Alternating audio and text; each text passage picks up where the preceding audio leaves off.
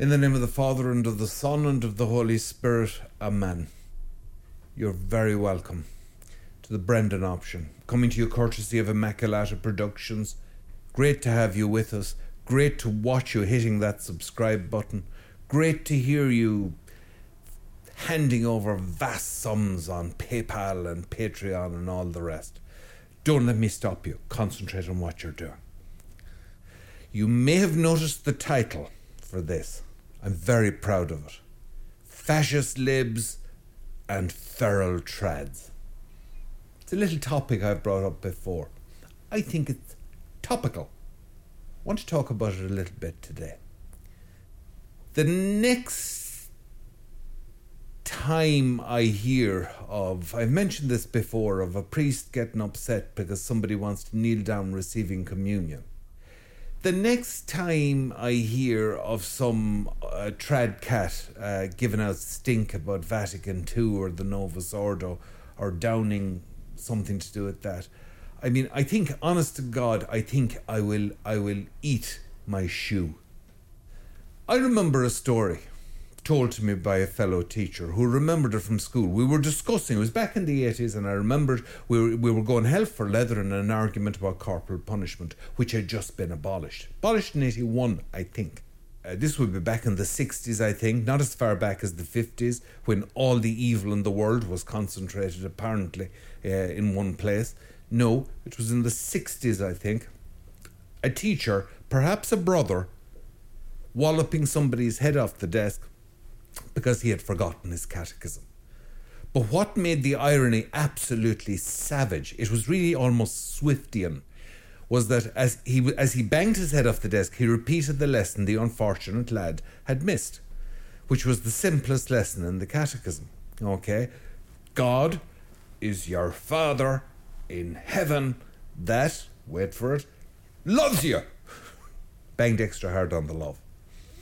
He said he saw that. Do you know what? I find it credible. I'm just saying this is a hard road.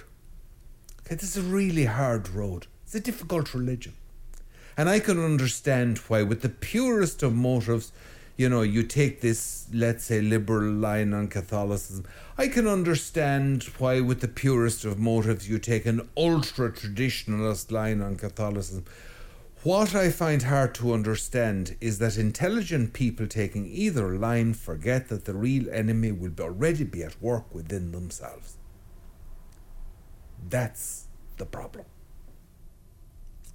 I suppose the point I'm making is that this stuff is so much easier to talk about than it is to put into practice. It is the most magnificent religion in the world, and it is the hardest. It is the hardest. We are not even allowed revenge.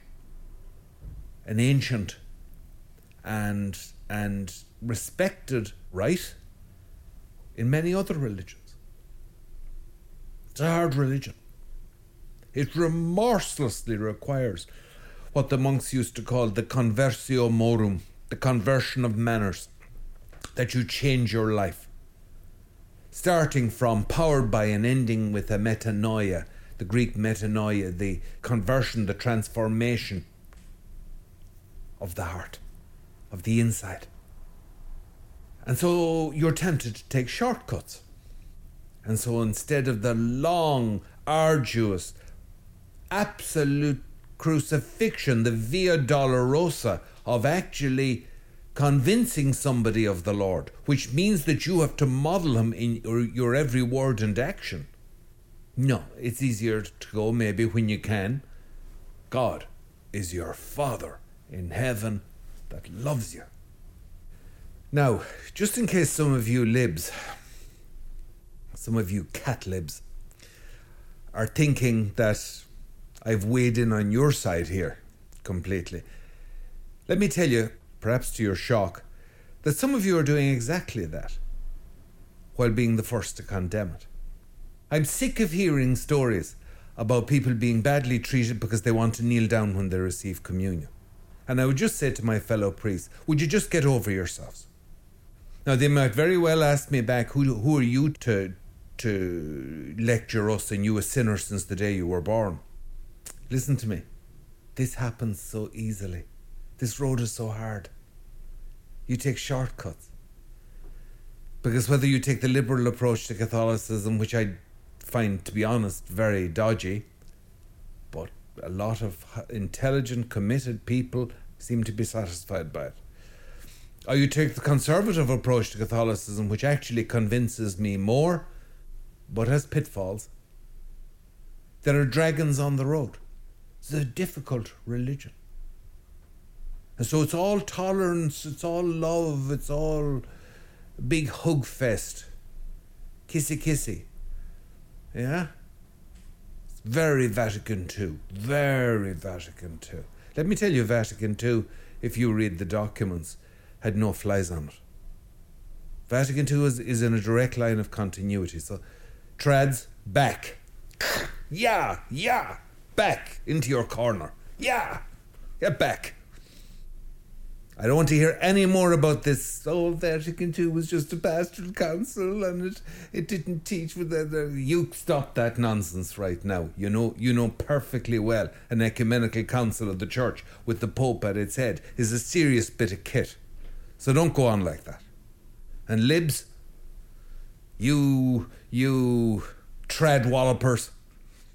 What's the big deal with somebody kneeling down to receive communion? It's actually preferable. It's actually devout and reverent and beautiful. What's the big deal? I mean, a normal course now, because we're out of kilter at the moment. Or with somebody wanting to receive on the tongue, John Paul II wouldn't give communion in the hand. And personally, I think it was a mistake. I've always thought it was a mistake, and I've said it before, to allow it. Communion needs to be surrounded with a certain reserve with which we surround the sacred. The reserve with which somebody treats their beloved, the object of their affection. I think we could do with easing up on each other a bit. I mean, the next time I hear some devout traditional Catholic mouthing off, and I'm sorry, it is just mouthing off about, Novus Ordo priests as if they were second rate or something. Do you know the Normans did that here?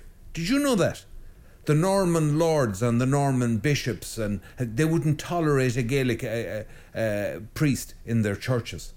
In fact, if I'm not mistaken, I think it was the notoriously corrupt John the 22nd, Jean de Cahors, one of the popes at Avignon, who ruled against them and made them allow the Celtic priests into their churches. Now, don't you start that. Don't start that. Okay. Because there's an edge to the whole trad scene that's very, very spiritually snobby. And I do detect a certain bigness, a certain grandeur about some of the people in the trad scene. Oh, they wouldn't be seen at a Novus Ordo Mass. The Mass is the Mass, big fella. You just mind your manners, right? You just mind your manners, or you will not be brought to town again. The Mass is the Mass. Novus Ordo can be done beautifully.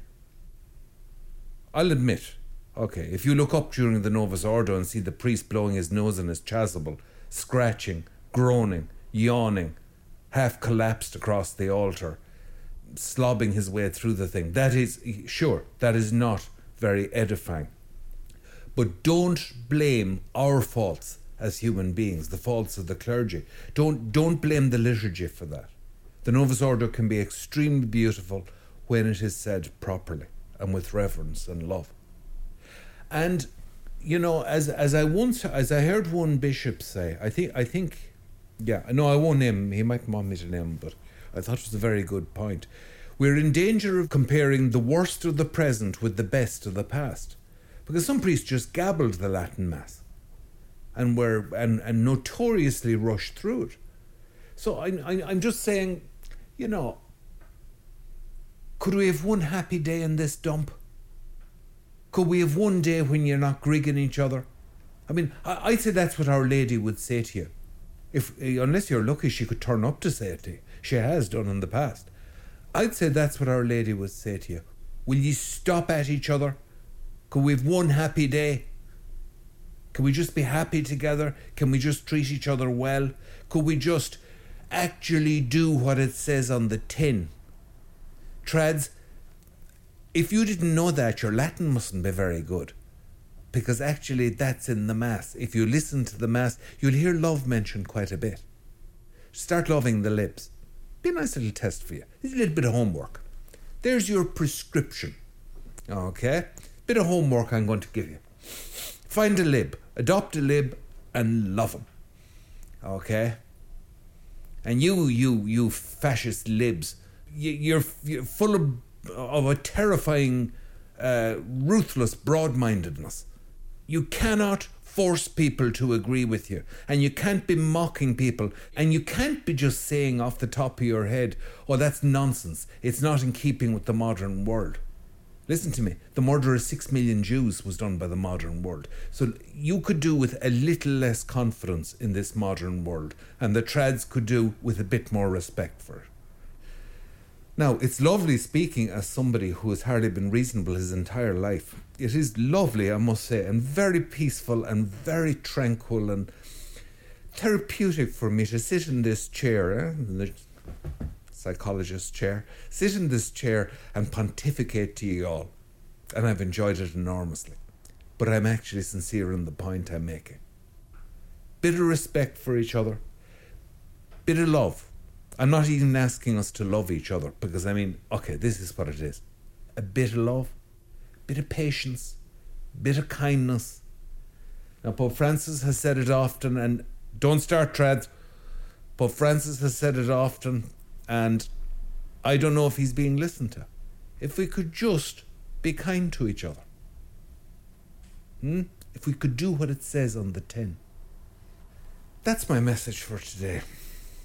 And, do you know, I've enjoyed myself. Damn it, I feel young again. God bless you.